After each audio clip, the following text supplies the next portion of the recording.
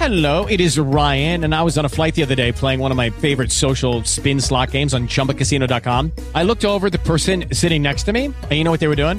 They were also playing Chumba Casino. Coincidence? I think not. Everybody's loving having fun with it. Chumba Casino is home to hundreds of casino-style games that you can play for free anytime, anywhere, even at 30,000 feet. So sign up now at ChumbaCasino.com to claim your free welcome bonus. That's ChumbaCasino.com and live the Chumba life. No purchase necessary. VGW. Void where prohibited by law. See terms and conditions. 18+. AirServe proudly presents the Afternoon Underdogs on Cards Radio 790 KRD. Now here's Tony Vanetti and Dave Jennings. All right, welcome in to a Tuesday broadcast here on the show. Dave is still out. He'll be back next Monday. He's still in Colorado. All right.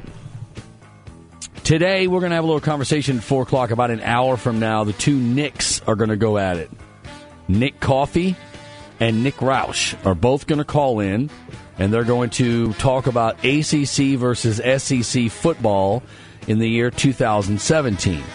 You can make a case that in year 2016-17, the ACC was a better football conference than the SEC. So we'll have that conversation. It is summer. That's when you have that conversation, okay? Yesterday also, sticking with football, Lamar Jackson obviously voted preseason player of the year in the ACC. There's no shock there. All right. He's clearly the biggest name coming back with the Heisman Trophy squarely in his hands from last year. Dan Karrell will join me in a couple of minutes to talk about LouCity FC Thursday at Copper and Kings in Butchertown. We'll have this party. Starts at 7, but we're going to build it up all day long. There's going to be fans and some of the players and a coach. They're trying to gain some momentum on this stadium. We're going to need help to get that pushed through. It is going to make downtown Louisville even better because it extends downtown Louisville through New Lou and Butchertown. And we have, if you build a stadium in Butchertown, you have to call the place the Slaughterhouse. It's non-negotiable. You have to call the stadium the Slaughterhouse. That's it. Right.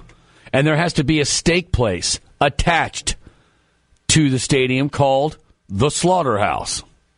If you don't like it, eat somewhere else. We don't care. That's how you get your steak, you know. So 4 o'clock, 3:15, Dan Karrell. 4 o'clock, we'll talk to Nick and Jerry Jones at 4:45. Should be a lot of fun. I'll go on the road to Carriage Ford on Thursday. I'll come back a little bit earlier. Nick will help me out with that. This news I find very interesting. Calipari, and I don't know if this broke yesterday. I didn't see it till just today.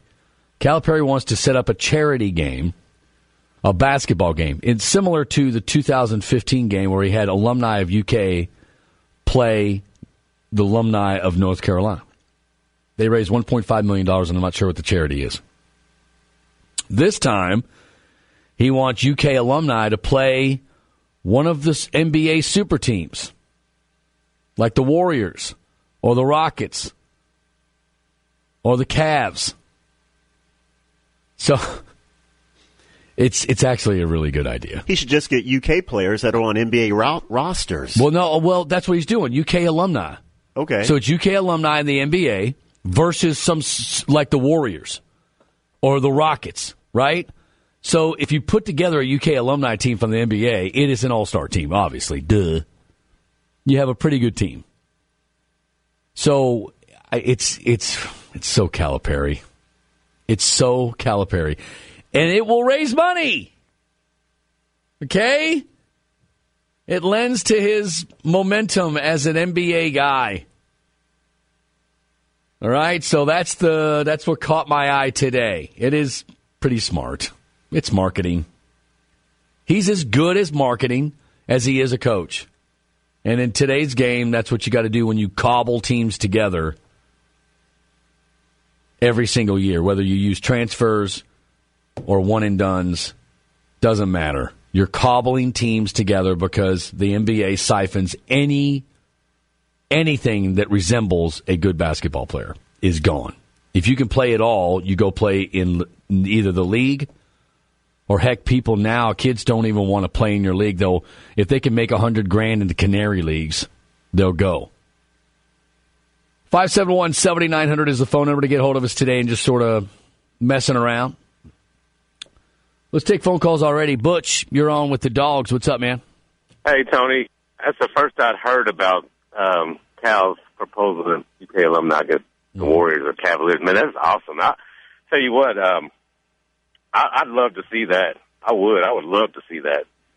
I got to tell you, you're supposed to, if you're a Louisville fan, you're supposed to hate Calipari and all things blue, but it's a great idea. I'm a big Blue fan, man. And, and one other thing I want to ask you, you think that is the national perception that about SEC, ACC, I mean, is it national or is it just local? Because I know a lot of UofL fans that every conference that they've been in, they have professed has been better than the SEC in basketball, at least. And I'll hang up and let you chime in on that. Thanks, Butch. In basketball, except when they were in the AAC. The AAU would be Kentucky. They have been. The Big East was the best basketball conference by a wide margin. They sat a year in the AAC and then went to the ACC. They're back in the best conference. It's not even really close. Not if you're going to compare. They're the best conference, I think, year to year with the new lineup the last couple of years, but clearly better than the SEC. The SEC is a football conference. There are teams in the SEC that would gladly drop basketball if they were allowed to. That's just a fact. There are teams in the SEC that if they could drop half the sports, they would. They care about baseball. They care about football. That's about it. Oh, football recruiting. That's another sport that they care about. But that's it. SEC is built on the pigskin, and they don't argue that point. Who's on line 2? Bud? Line 2? Line 2. What's up, buddy? How you doing, Tony? Hey. I got a couple questions for you. First of all is basketball. Bob Albano, a couple of Louisville guys said Coach Cal lost because he can make adjustments. And Bob Albano said that the reason he don't make adjustments, he's got plan A, plan B. He keeps the guys 1 year. I was wanting to know your opinion on that. The other thing about the SEC, you're right. In the old days, it was car racing, wrestling, baseball, and football, mainly football. Right. But the basketball is getting better. You're probably right about some of those teams wanting to drop basketball. But I see basketball getting better and football getting worse.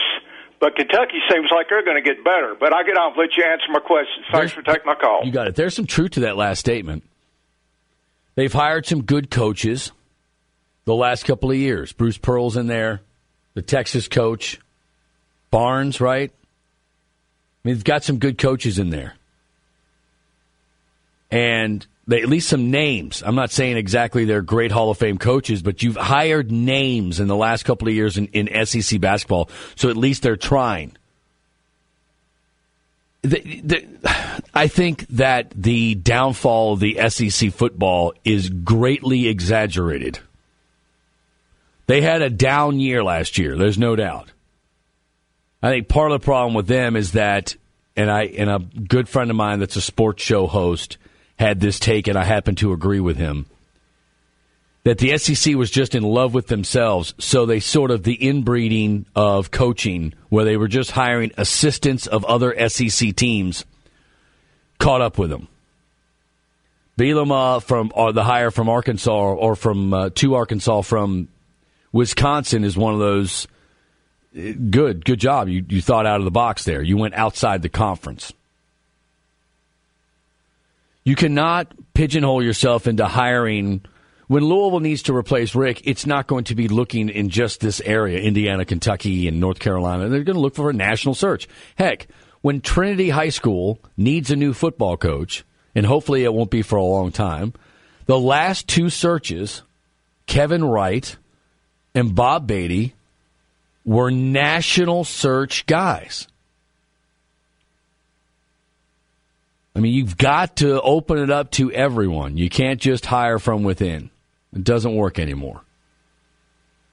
The SEC is an awesome conference in football. There's no doubt about it. I love watching SEC football. I'm a football guy. And to tell you the truth, a 13-10 game is entertaining to me because it's big hits, it's defense, it's playing. Now look, I also like I tell you the truth, a 42-41 game kind of gets on my nerves in football. It's just like tackle someone. What's going on?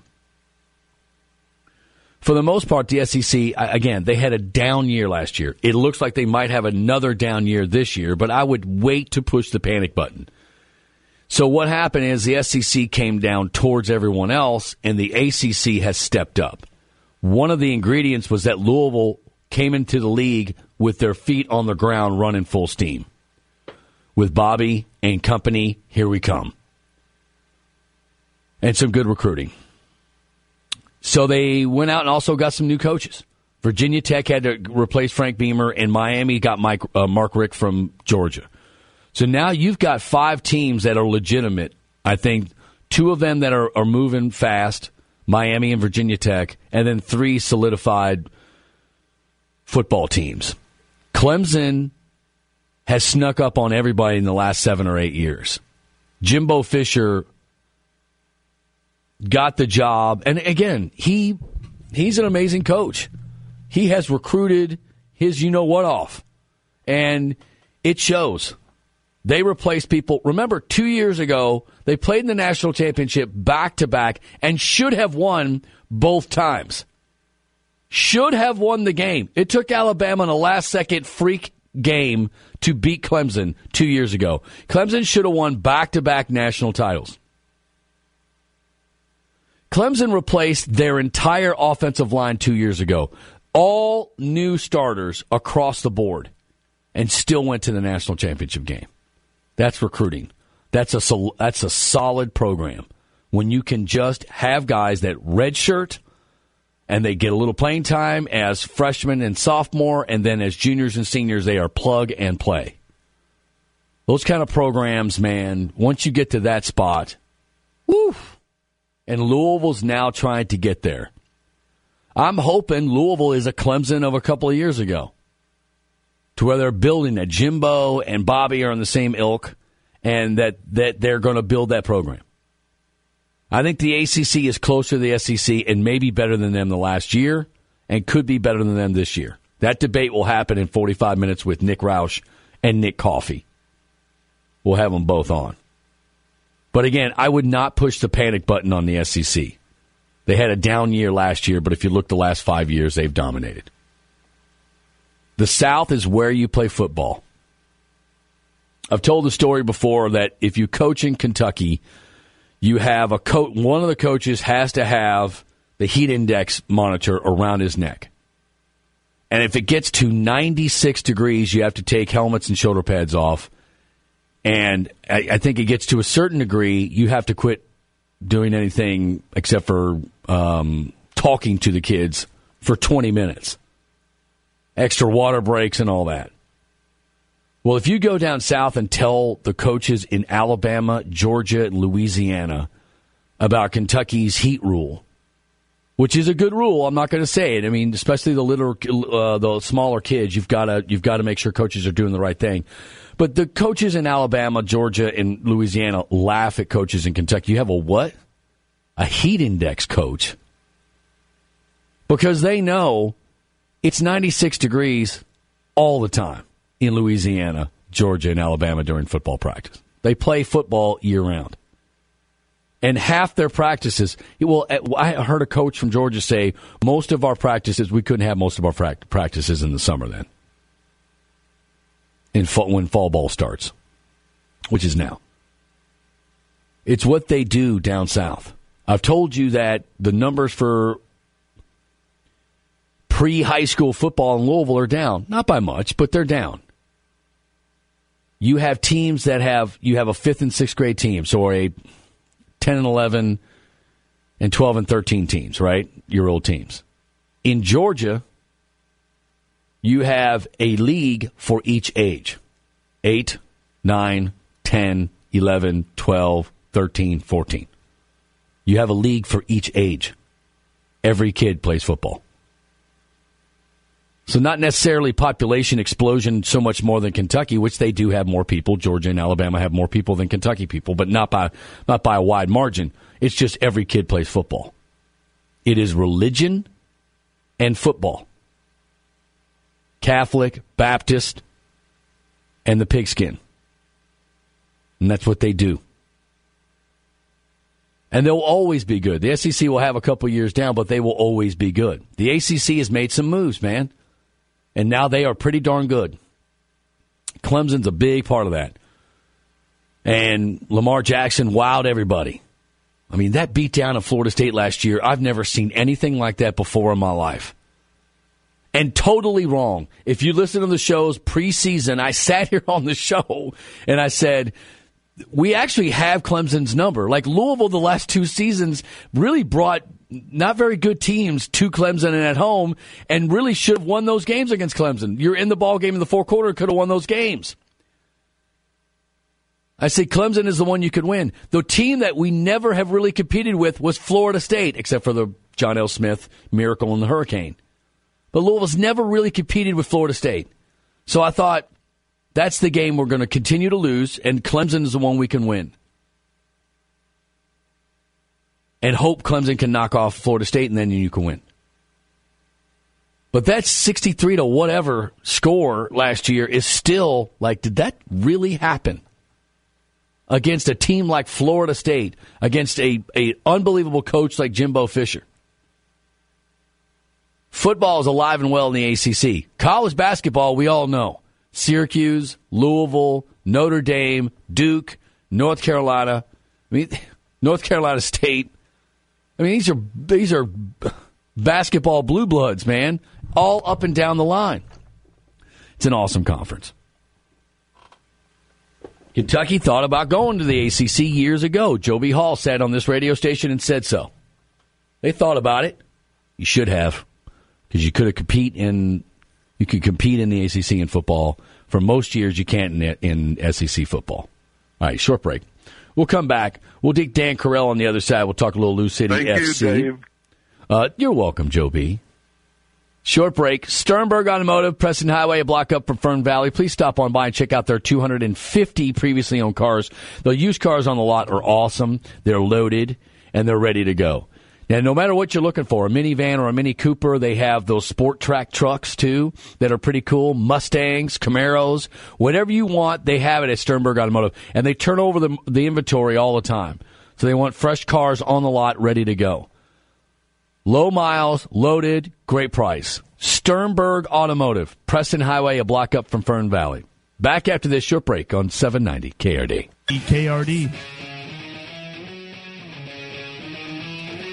All right, we are back. In a couple of minutes, I'll also have a conversation with a young lady that's going to have a benefit going on here, I believe, tomorrow or next week, or the silent auction is tomorrow. It's to raise money for Alzheimer's, and we'll talk to her. Mary is her name, and we'll talk to her in a couple of minutes. But first, we're going to talk to Dan Karrell from the Courier Journal. How are you, sir? What's going on, my man? How are you doing, buddy? Doing great.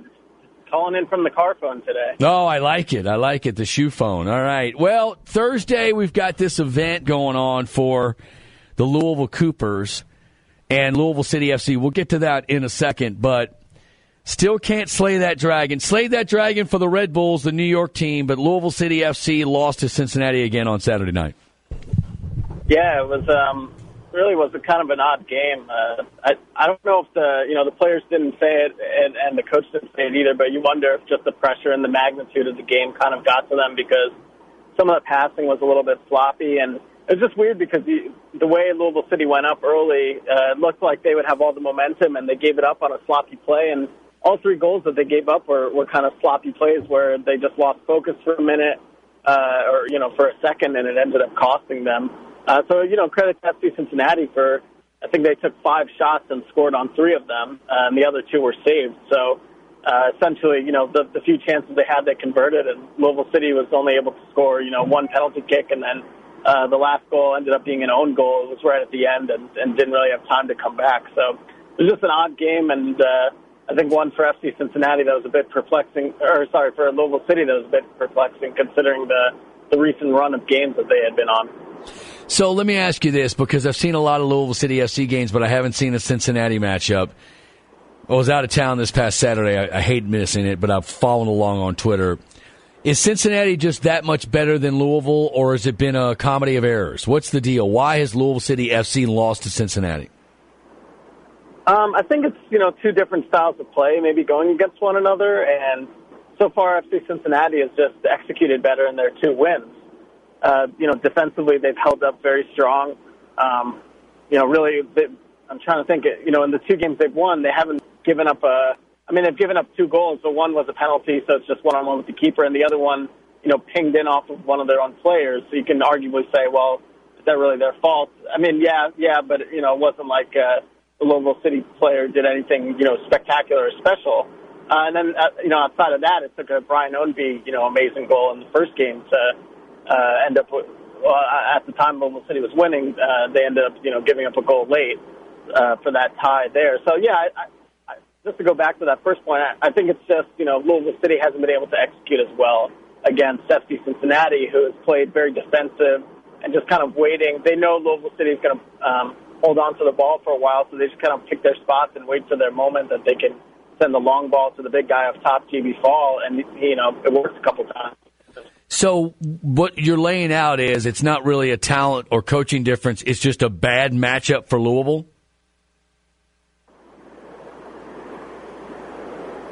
Dan? You there, Tony? I got you. Broke up for a second. Okay, so it's basically just a bad matchup, that there are basically similar talented teams but different styles, so it's just a bad matchup for Louisville? Yeah, that's what it seems like. Think, Louisville basketball against Virginia, where Louisville just can't seem to figure out how to beat that pack line defense. Other teams, try and play the same way FC Cincinnati does, but just you don't have the same success because kind of like I always saw with Louisville City, if you turn off for 1 second, Louisville City will make you pay or another team will make you pay. And I think FC Cincinnati has been a little underwhelming this season. I'm not really sure why they've had a bunch of losses, but maybe this is a game where, against a regional rival, they really get up for it, and maybe these other, against the other teams, they, just as a locker room or as a team, they just aren't getting as, emotionally fired up for them. I'm reading a chance to go to this Saturday's game in St. Louis. The cost to ride to the stadium is just $23. I'm looking at this now. Reserve a spot at LouCityFC.com. Go to the website. $23. Again, St. Louis is 4 hours away. It's an 8:30 kickoff for Saturday, so I'm sure that's 7:30 Louisville time. You can hear it on 840 WHAS. But $23 for a ride there and back to St. Louis on a bus with other Louisville City FC fans is a pretty darn good deal.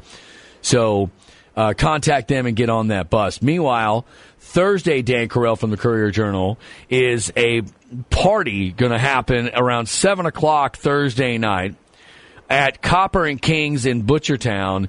They are trying to shore up some momentum to try to get this stadium done here in the next couple of years. Yeah, I know the supporters group, the Coopers, are putting it on. The team doesn't have a whole lot to do with it other than, they'll be there and they're obviously supporting it, but they don't have anything to do from what I've been told in terms of setting it up or anything like that. So this is, very grassroots and from the fans. And it'll be interesting because, as of now, the stadium isn't on the agenda for Metro Council, and the team, the ownership group specifically wants Metro Council to, purchase the plot of land before they start construction instead of the team doing that. So it'll be interesting to see, how many people show up and if any Metro Council members show up as well, and whether, like you said, whether this does create, any positive momentum moving forward. Is there any sort of feeling whether this will work out? What is your best guess? So what you're saying is the Metro Council is saying they want to buy the team wants them to buy the land, and Metro Council is like, no, you need to buy the land. Is that what it's coming down to right now? Well, right now it's sort of the team is saying to Metro Council, we want you to buy the land, and Metro Council just hasn't responded yet. Okay. If you text someone and they just don't text back for 18 hours or something. Yeah. And they say, oh, sorry, I was hanging out with a friend or whatever. Right. So that's kind of the situation that it's in. Is there hasn't been any official word. Obviously, Greg Fisher wants this to go through as well. so he's on board. But, Metro Council is a different entity, and they ultimately are going to have to be the ones to, pass any measure that, in terms of purchasing a plot of land or giving tax breaks or whatever it may be. I don't know. I thought there'd be a little more movement to this point. I mean, they announced it in, March or something, April, and, now we're in July, and nothing's happened yet. So I know, legislatively and politically things take time, but I thought, with just all the, financial might that this team has and connections that they have, with folks in Metro Council and folks in the city administration, I thought this might have moved along a little more. So, maybe this is the straw that, needs to break the back, so to say, to, get the ball moving and get the inertia going a little bit.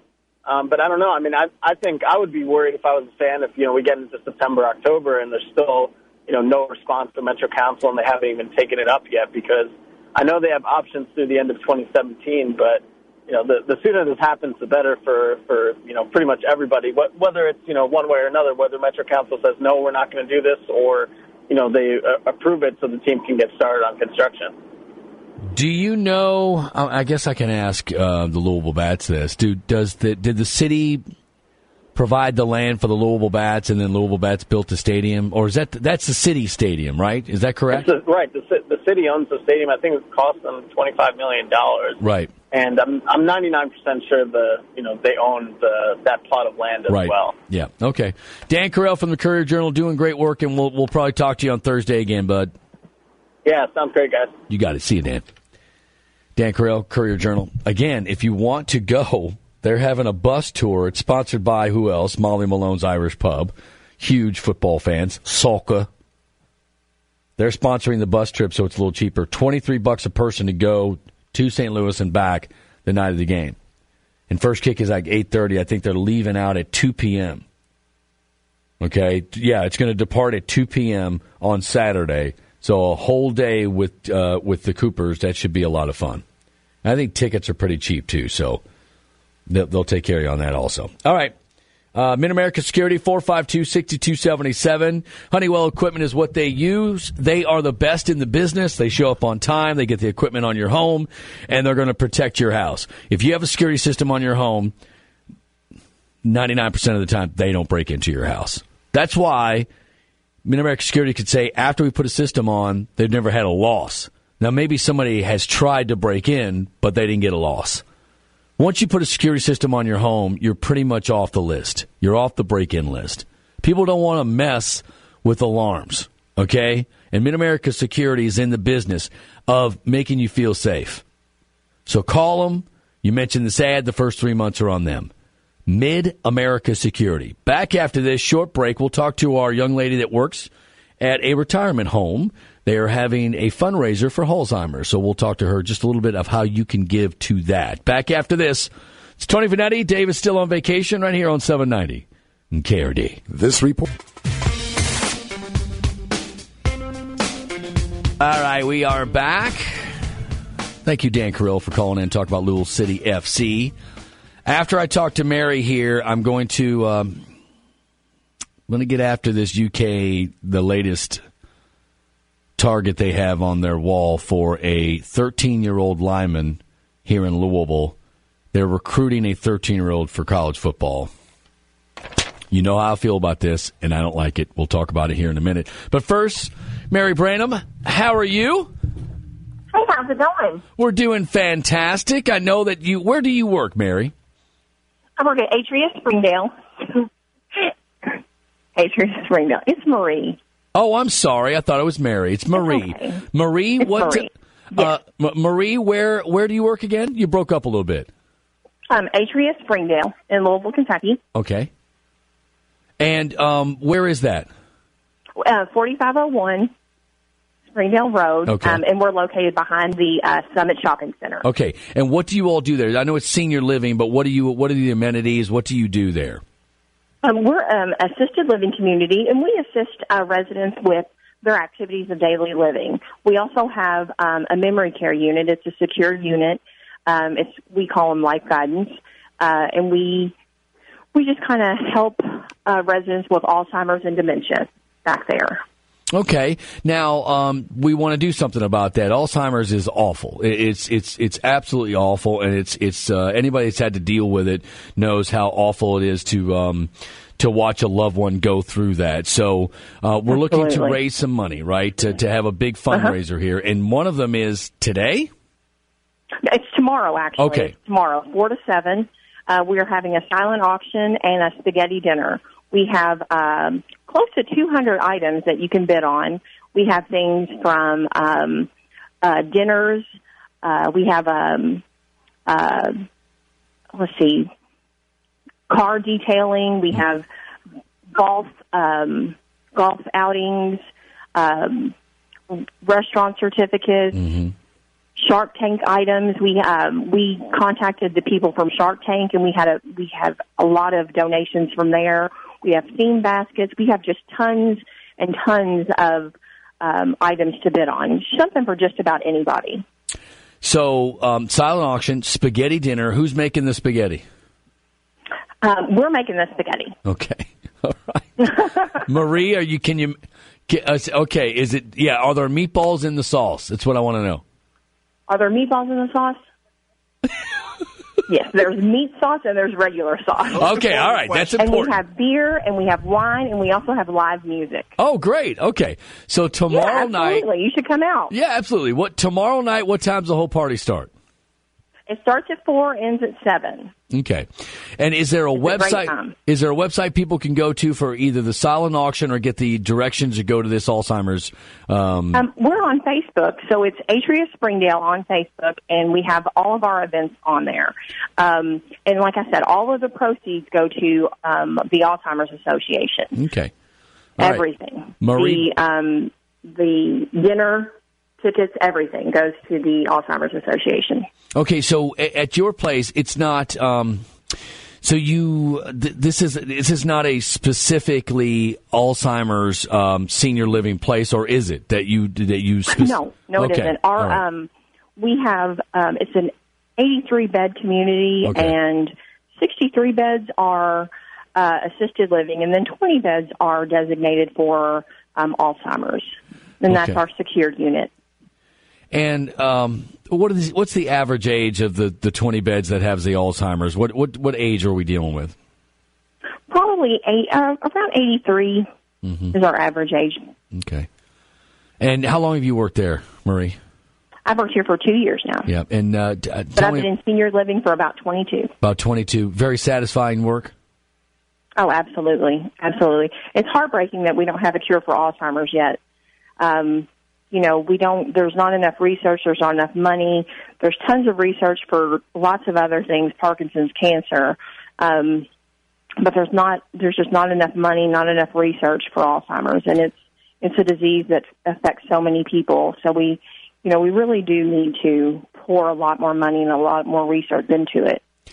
AtriaSeniorLiving.com, ATRIA. So get online, check out the website, check out the dinner that's going to happen tomorrow night and the silent auction. Marie, I'm glad we can have you on to talk about it. Thank you so much for having us. You got it. Thank you. Marie Branham, thank you so much. All right. Alzheimer's sucks, man. That's just the bottom line. And if you see people that go through it, it's awful. So we appreciate people like Marie and her efforts to try to do something about it, that's for sure. All right, here's something that gets on my nerves. UK football program offered a scholarship to a 6'6", 350-pound 13-year-old. His name is, Mud, what do you think, Coenta? What do you think? Oh, I don't have it in front of me. I thought it was Keonta or something? Keonta, I'm going to go with Keonta. Keonta Goodwin. He was singled out, obviously, for his size, but he also singled out for his performance because he's 13, 6'6", 350 pounds. Size 17 shoot. Size 17 shoot. He's not finished growing. Obviously, he's 13. Now, again, I've seen 13-year-olds, and that's as big as they get. So even if that's it, he's still an NFL-sized lineman now. He was singled out as performance at the Under Armour All-American Camp for middle schoolers. First of all, I didn't even know Under Armour had an All-American Camp for middle schoolers. This is where it's all going, folks. All right? You can't fight progress, but is this progress is my question. Having camps that you grade out middle schoolers and put them on a list nationally for football is just too far. You know, there's an Under Armour toddler league. No, there is not. That is a lie. That is not true, Mud. This kid, I'm sure, is an awesome kid. And Chris Vaughn, that used to play for Louisville, is his coach. Great guy. He runs Aspirations Fitness Institution, which I get it. Look, I had a fitness guy for John for a couple of years for wrestling, and it paid off. I mean, the fitness guy that John had, heck, 1 month after having the fitness guy, John didn't lose a wrestling match for 3 months. I mean, it works. And it's big business. It's having the preteen fitness guy is big business now. I don't necessarily agree with teams that offer 13-year-olds. It's just too much to happen through the next 2 or 3 years for that to be even a good idea. There's so many things can change. His coaching staff, he never grows another inch. He doesn't even want to play football in 2 years. There's a lot more options these days than playing football. But I'm sure this is a great kid, and I'm sure, Kentucky offered Wagner senior defensive back Jarius Brents as a 7th grader a couple years ago, which is even worse. So, you know how I feel about it. I think it tends to put too much pressure on the kids. Let it play out. There's no reason to do it. You're not going to get this kid because you're the first person to offer. It's not going to be. You can show interest, call him, call his parents, say, hey, we're University of Kentucky. When you think about going to college, we want you to make sure you know we called you first. But offering him is just a recipe for disaster.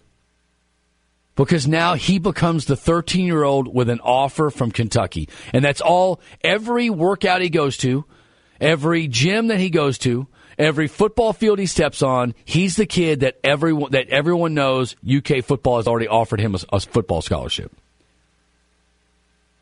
I think you just got to be smarter than that. And people are going to go, you better get with it. This is the new age. I get it. But no, you can be better than that. You can wait for the child to get a little older. And maybe he's like, you know what? I kind of want to be an engineer. I don't want to play football anymore. It's just too young. There are too many people, too many recruits that go unrecruited between junior and senior year because, I don't know, a lot of humans do a lot of growing. I did. When I came back from summer before my senior year, everybody was like, whoa. Because that's when a lot of people hit their growth spurt, and you look a lot different. By the way, I was talking to my son, and he was telling me, because the conversation was greatest summer ever. The summer before my senior year and directly after my senior year was the most fun I've ever had in my entire life. No responsibility, and I had a great group of friends. Think the movie Summer School with Yes. Kirstie Alley. The summer before my senior year and after was just epic. It was just epic. A lot of going to the park, having fun, doing things I'm not supposed to be doing, razzing the St. Matthews police all night long. Get in sometime before 2. No, I had a curfew. I just used to come in and then sneak back out. That was the process. But this is too much. This is just too much. No offense, Mr. Stoops, but it's just too much. It's too much. I'm sure the kid is a great kid and a great football player. He's massive. 6'6", 350 pounds as an 8th grader. It's unbelievable. 13 years old. Now, I've seen kids this big. I've seen kids this big. John's had to block kids this big, and you just tell them, go do your best. They come off the field, and you're like, how'd it go? Well, that's the hardest I've ever been hit in my life. And at some point, you just wonder, where's this all going? But kid's supposed to be good. Chris Vaughn says he is. Chris Vaughn says he's He could be the best player that he's ever coached. So, still doesn't matter. You shouldn't recruit 13-year-olds. That's the bottom line. Show interest, and then later in his life say, okay, we want to offer you now as a junior. Remember, we were there when you were 13. We were the first people to call you. Okay? Quote from Chris Vaughn, I've had a lot of good ones. He's got a long way to go. He's still an 8th grader, but he's got a chance. So, and you know what? People go because their specific position coach is at that school. It's just, it's a head coach is, I'm not going to say has little to do with it, but the position coach has a lot to do with it. Summers is going to do a good job recruiting offensive linemen because he's put so many kids into the NFL and he's a great coach. Specific coaches. Your specific position coach is a big reason for that. All right, short break. When we come back, we will have this debate between Nick Roush and Nick Coffey, ACC versus the SEC. Who had a better year last year, and who's going to have a better year this coming up? I bought him boxing gloves. No. I think Nick Roush has got a little size on him. But Coffey is scrappy. Nick Coffey is scrappy, You throw but sand he's in your out eye. of his weight class. Back after this on 790 KRD. This report. It's the Afternoon Underdogs, brought to you by AirServe on Cards Radio 790 KRD. Now, here's Tony Vanetti and Dave Jennings. All right, welcome back to hour number 2. Dave is out in Colorado for the rest of the week. I don't know what he's doing there. He's sending pictures of him like on a riverside. He's actually rescuing snow leopards. He's not doing that. He might be doing that. No, he might. He's an animal lover, that's for sure. All right, hour number 2. Promised you earlier in the show. We're going to talk. It's not going to be like that. These guys are friends. Even though Nick Roush has been very aggressive lately, he's kind of a jerk. I want to bring him in, and I want to ask him right away, how the hell is your coach offering a 13-year-old a college scholarship in football, Nick Roush? Because he looks like he's 35. That's why. Have you seen him? I don't care. He's 13. Size 17 shoe. He's 13. No, it doesn't matter. Sometimes it's good to be first, and when you're Kentucky, sometimes you have to just be the first and call dibs to have a chance at some of these kids. I hear you. Why not? It smacks of desperation is what it does. Is because the kid is not going to go to Kentucky because you offered first. If Stoops is still there and he likes the position coach, he'll go because of those reasons. He's not going to go because Tony, you offered first. You know who covers the state of Kentucky in recruiting for the University of Kentucky? The offensive line coach. You know who they offered 2 years ago as a freshman at Scott County High School? Brian Hudson. He's now a 4-star top 100 player in the junior class right now. Okay. Sometimes it pays to offer first. But is that kid going to go to Kentucky? There's a very good chance, yes. Kentucky, Louisville, and like Ohio State are like his top people right now. And Kentucky was first, and they remember who was first. No, they don't. They don't pick. They don't end up. It's like a 0.5% that they pick. Well, here's what they're both really great schools, and I like both coaches, and I really could go either place, and both visits were awesome, and I think both of them have a chance to play. I'll pick that one because they were first on me. No. They remember the school who offered first, but I think it has very little to do with when they actually make a decision. And let's be honest, this kid, as big as he is, he makes Will Clark look small, and he's less than half his age. 6'6", 350. And he'll get bigger offers, and I'm with Tony. I don't think it makes that big of a difference. But it certainly gives Mark Stoops a little bit of attention. Everybody's covering the story. Yeah, there's no doubt. About it. All right. Nick Roush, Nick Coffey, Card Connect, KSR. Let's have a friendly conversation about the SEC and the ACC. You've got the floor first, Nick Coffey. What is your opinion about coming up this year, 2017, in ACC football versus the South? I think this year all the momentum is clearly with the ACC. I think it's somewhat top-heavy, but Clemson, Florida State, and Louisville all look to be probably top 12, top 15 teams. I think what's different about the ACC this year is there's actually something going on in the other division. Miami's got some momentum with Mark Richt. Justin Fuente looked to be a pretty good hire at Virginia Tech. But even last week, I kind of wanted to pump the brakes because I do think, again, the momentum is heading in the right direction for the ACC. And I think the conversation's coming up more so because the SEC is so quickly heading in the opposite direction that you now can ask, there's now numbers out there to say, okay, wow, has the ACC passed the SEC? When you look at how many championships the SEC has won for the last 20 years, it's really hard for me to say that the ACC has passed that league, but they really have all the momentum right now. And I was looking at some numbers earlier today. The SEC, I mean, there's a chance they could have one of their worst years in a long time. Alabama, of course, we know they're going to be there, likely going to be one of the 4 teams in the playoff. But everybody else that's outside of Alabama, they could either be pretty good or they could be average. LSU, Florida. Auburn, LSU, Florida, Tennessee. You have no clue. Georgia. I mean, those are teams that could take a step forward or they could be in for a down year. So I don't know if I'm ready to say the ACC has passed the SEC, but I think all the momentum's right there. And I think the pressure's on both because I think the SEC took a step back last year, no denying that. They got to come out and prove it this year. And the ACC, I mean, I look at all the quotes from the coaches at the kickoff last week. More than half of the league's coaches said that the ACC was the best league in the country. Now, coaches say those kind of things at media days. They talk about how good their league is. We get it. But I feel like they've been kind of pounding their chest, and this league should be good this year, the ACC. But they lost so much from a year ago. Okay.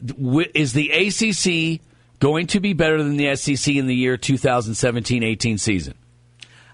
Earlier, I would have said absolutely not, just because I think the depth was better in the ACC. But I would say yes, and it's not necessarily because I think the ACC is great. I think the SEC is just taking a step back. Okay, Nick Roush, your thoughts? Well, first off, I was going to come in with something really smarmy and hot. But, of course you were. You know, Nick is a very level-headed Louisville fan. I've always liked that quality about him. It's very rare in most Louisville fans. I'm blushing.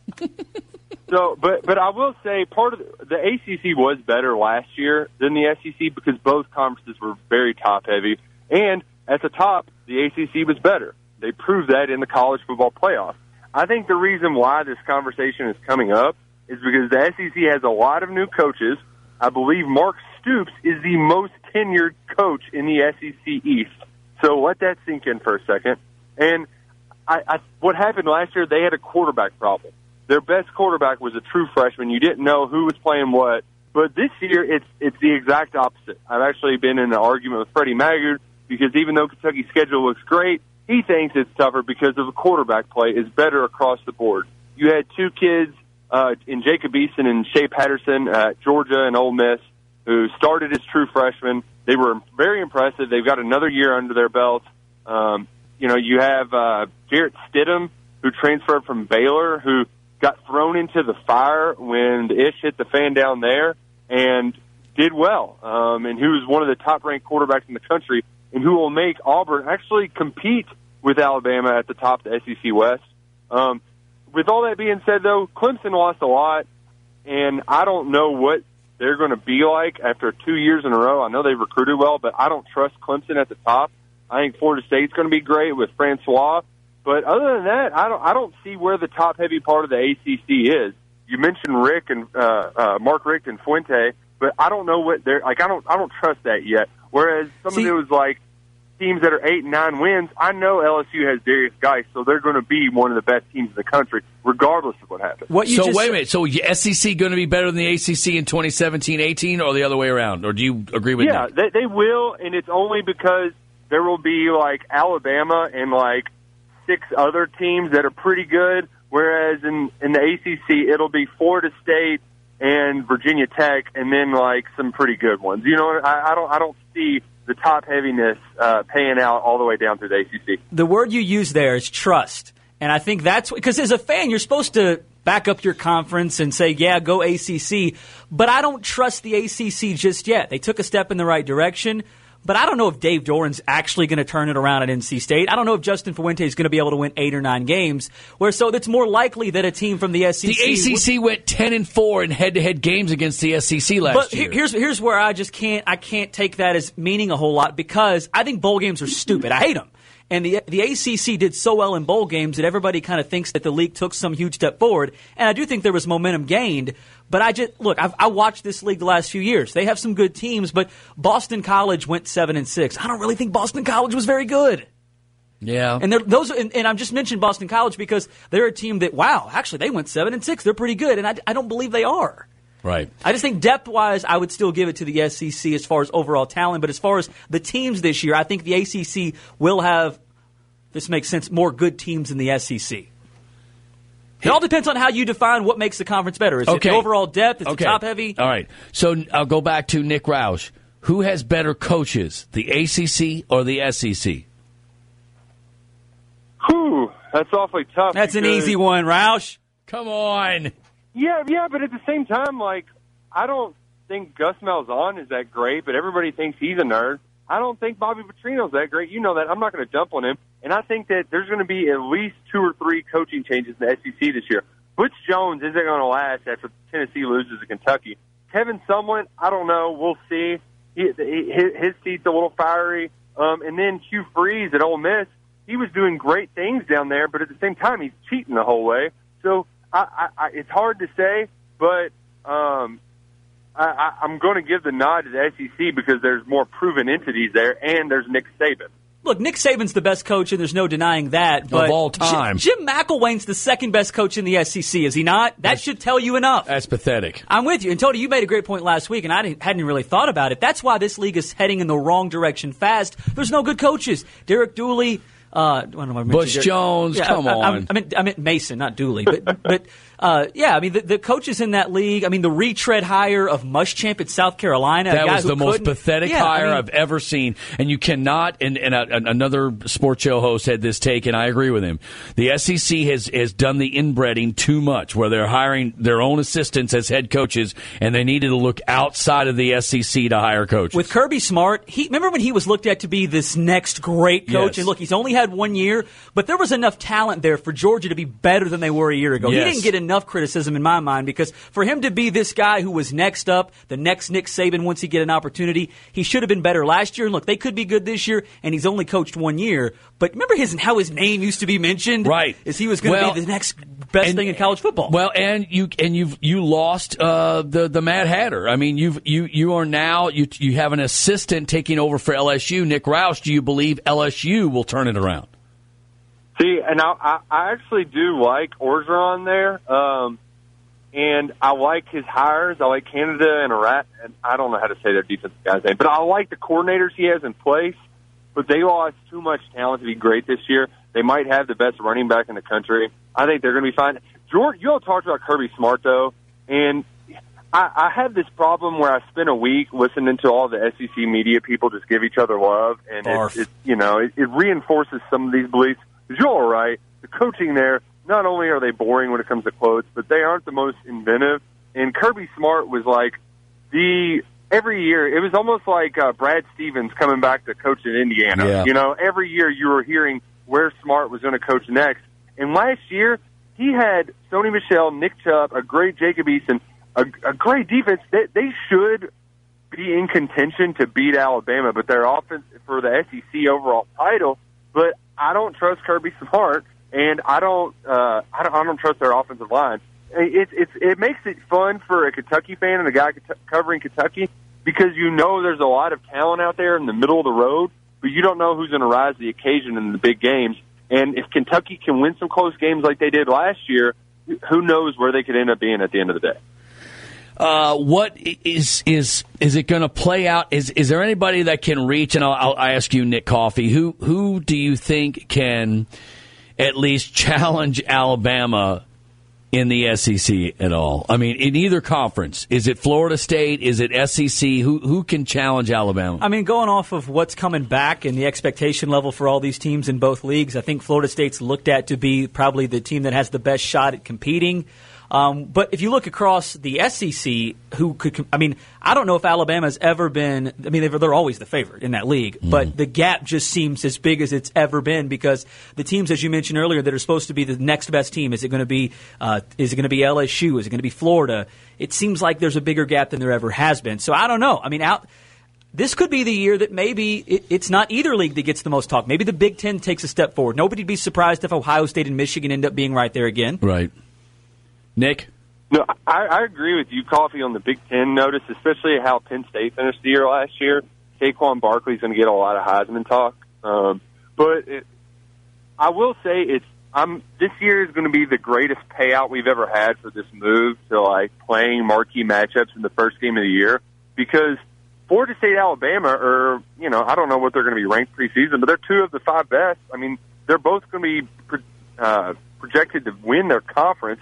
So we're at least going to find out early on who's the best. If can somebody actually take down Alabama? And unfortunately, I think it's going to be a no, because as Nick Saban said, I hope we learn from this failure. And he did not take that failure, that last-second loss to Clemson, well. How is it going to go over in Big Blue Land? And I get the SEC honks that if you're Mississippi State, you're cheering for Alabama. If you're Alabama, you're cheering for LSU when they're not playing, and if they're playing in the national title. It's weird, but I get it. It's the South versus everyone else, and I totally understand that. I really do. What if the SEC stays where they were from last year? They lose again in the national championship game. The ACC wins another national title. They went 10-4 in the head-to-head matchups, and that includes an upset of Louisville. So it should have been worse. Should have been 11-3, but that didn't happen. So if that happens again, and the ACC is better than the SEC in basketball and in football for the second year in a row, can the ego take it? Can the ego take it, Nick? Tony, you act like that it's actually like affecting any of the people in the SEC right now. Like nobody there even remotely thinks the ACC is even close to being ahead. They're delusional. The fact that we're even having this conversation means that it's just kind of close because they've been dominating for a decade. Okay, so don't even get started on this. Oh, are they taking it yet? It would be 2 bad years. It would just be a little chink in a massive plate of armor. All is well in the South. And really, it's just the worst part right now is that we have to wait another month for football season, even though it technically kind of started last week. Yeah. Look, if he plays out the way I just said, that would be 3 national titles in 5 years. That's a little bit more than a chink in the armor. They also have 2 of the last 4 Heisman Trophy winners too, and I know the SEC has the others, but right. Yeah, that. Mm-hmm. Mm-hmm. Yeah, well, and you know what? I'll be a critic and just say here that it's because ACC doesn't play real football. They don't line up between the tackles and they don't run it right down their throats. They throw around all this sissy boy ball and throw the ball around. Blah blah blah blah blah. I'll play that card. You want me to play that card? I'll play the hell out of the card. I think this is what Vanetti envisioned when he wanted us to come on. Sissy boy football. Yeah, I hear you. All right, here's my question with high school football. DeSales lost to Cal. You're DeSales, and Cal won the state title. Is DeSales going to bounce back this year? I know you added Scroggins, the coach from Central, as one of the assistants. Oh, see, that's the thing. And he's not the only ace in the hole. Also added former UofL offensive lineman Renardo? Yes, Ronaldo. Yes, I know him very well. Yeah, he's a great guy. Yeah, exactly. So I ain't worried about it. Harold's got this team on the lock. I'm kind of, this is the worst week of the year. We just had SEC Media Days. There's nothing happening. Football technically doesn't start for like 2 weeks. Like all these wise guys out here on Twitter and social media, it must be a slow week for sports. Yes, it is the slowest week for sports. It's driving me crazy. So the lady is getting me to paint the house, and that's how I'm taking out all of my the new house. Yeah, do the honeydew list. Get it done. I'm glad we can distract you from that work today to talk on the radio for a couple of minutes. Thank you all very much. And, Nick, thank you for being a level head. And unlike this of course. Tony Vanetti, crazy Trinity Italian. My finger's slipping. Oh, I had to hang up on Nick Roush. Hey, Tony, before you, this is something I mentioned on my show today, and I'm dying to bring it up to you because I just find it to be ironic. Mm-hmm. But what does it do to you to hear that Charlie Strong is back in Rhode Island at the clam bake? Meaning I feel like that's one of the many signs that he has fallen. And it's okay. Look, he took a shot at Texas, didn't work out. But didn't it feel like the entire time Charlie Strong was here, he kind of felt like he was a little better than the program? Well, you did not have to. When Charlie first came here, you could see the look on his face that he was sort of embarrassed he had to coach here because what he had walked into. Well, the first meeting when he was screaming so loud at everyone in the football office, the meeting is legendary to where he's screaming at everyone. He'd say, we just played Cincinnati. Our second team could have won by 50. This league is terrible. You're terrible. Your grades are terrible. This is over. He did look like he was a little embarrassed to coach at Louisville for the first year or two. Oh, yeah. And, he never liked doing a lot of stuff with the media in general, but I just remember... he's used to grinding it out at Notre Dame, South Carolina, winning championships with Urban Meyer at Florida. And the Big East media day was a clam bake up in Rhode Island, and it was so far removed from what he was used to. Right. And to hear now the Americans having their media day this week, so it just reminded me, man, he's back there, and I wish him nothing but the best. But talk about like having to realize, okay, I'm starting over again. Yes, but he's starting over with about $30 million in the bank. Yes. So, and he's got a team that went 10-2 last year. And he's back in Florida. So I don't think that there is a little satisfaction there. The only thing that I disliked the way he left, because we all knew he was leaving. We got lucky. He played that game with Tennessee he played us all like a fiddle, and then he did it again with Texas. The only thing I didn't like was after he went to Texas, and he sort of was snickering about how long he knew before he left, and he was just like basically he described, I think, since the bowl game that I knew I was gone, and I had to lie. That famous sound bite that he has where he's like, you got to lie, and I didn't like that. And that's the one thing. Deny. That's what he said. I'm sorry, not lie. Deny, which is the same thing.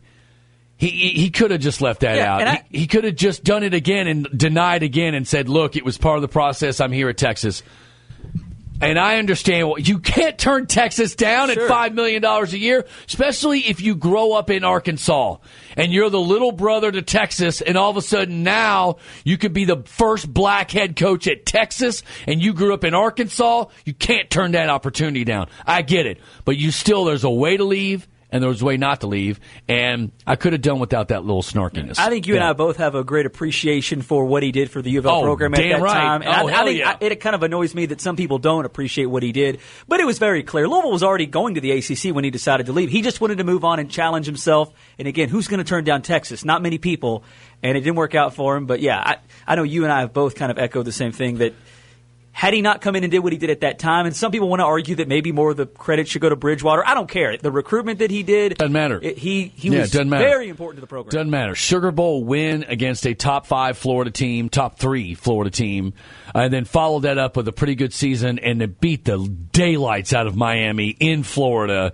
was do what you got to do. But yes, he's back at the clam bake at the AAC? The AAC. The AAC. Have you heard about their hashtag? No. It's hashtag American Power, and they took the E out of the of power to have a 6 in there because they don't want it to be Power 5 anymore. They're saying, hey, make it Power 6 and let us in. And I talked about this on my show.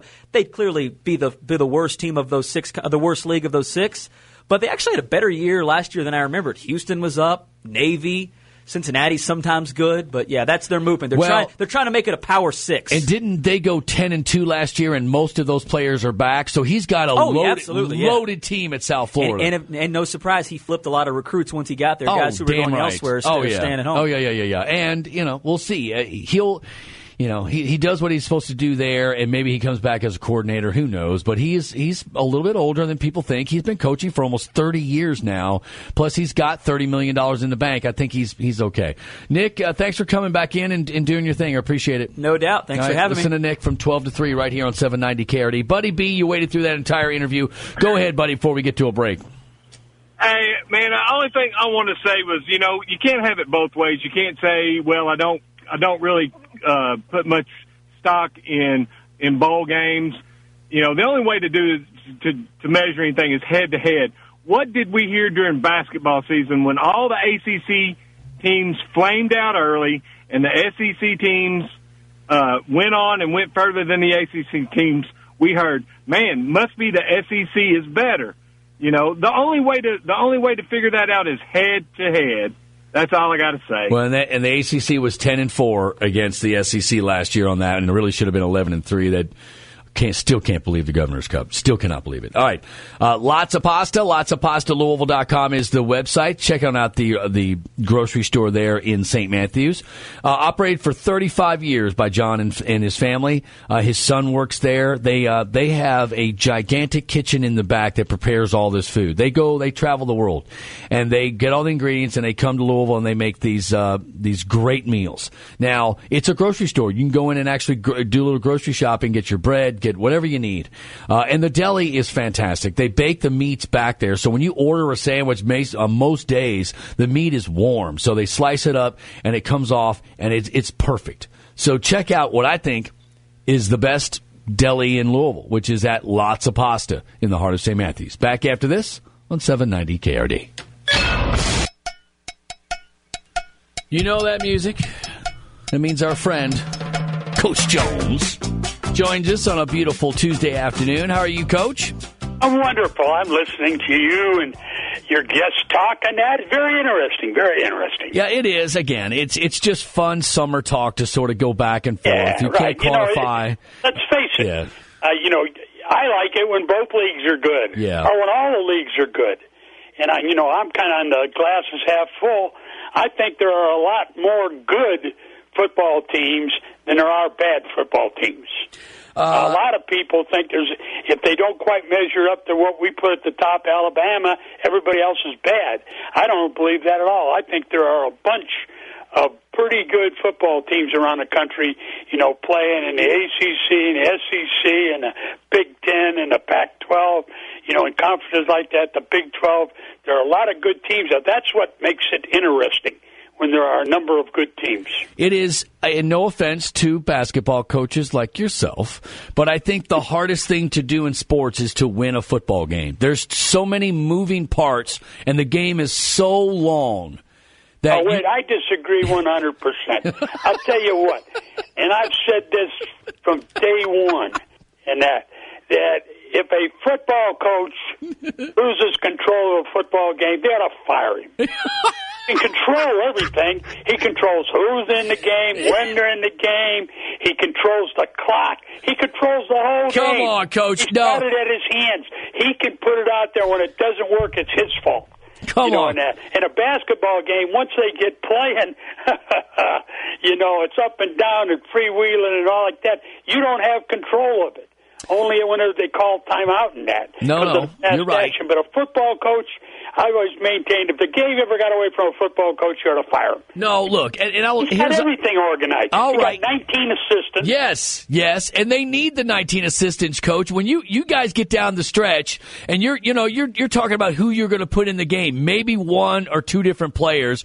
The football coach has got to go down, distance, where's the ball on the field, who's the personnel on the other side of the field. It is a lot more difficult to coach football than it is basketball, Coach. Wrong. All he's got to do when he does all that, he picks out his little chart, he looks down there, 3rd and 4 for the other team, here's what their tendencies are, here's what they run, here's the defense we run, get out there and run it, cover 2 on pass defense, blitz the outside linebacker on 5, tendency to throw out, wide out to the right side every time.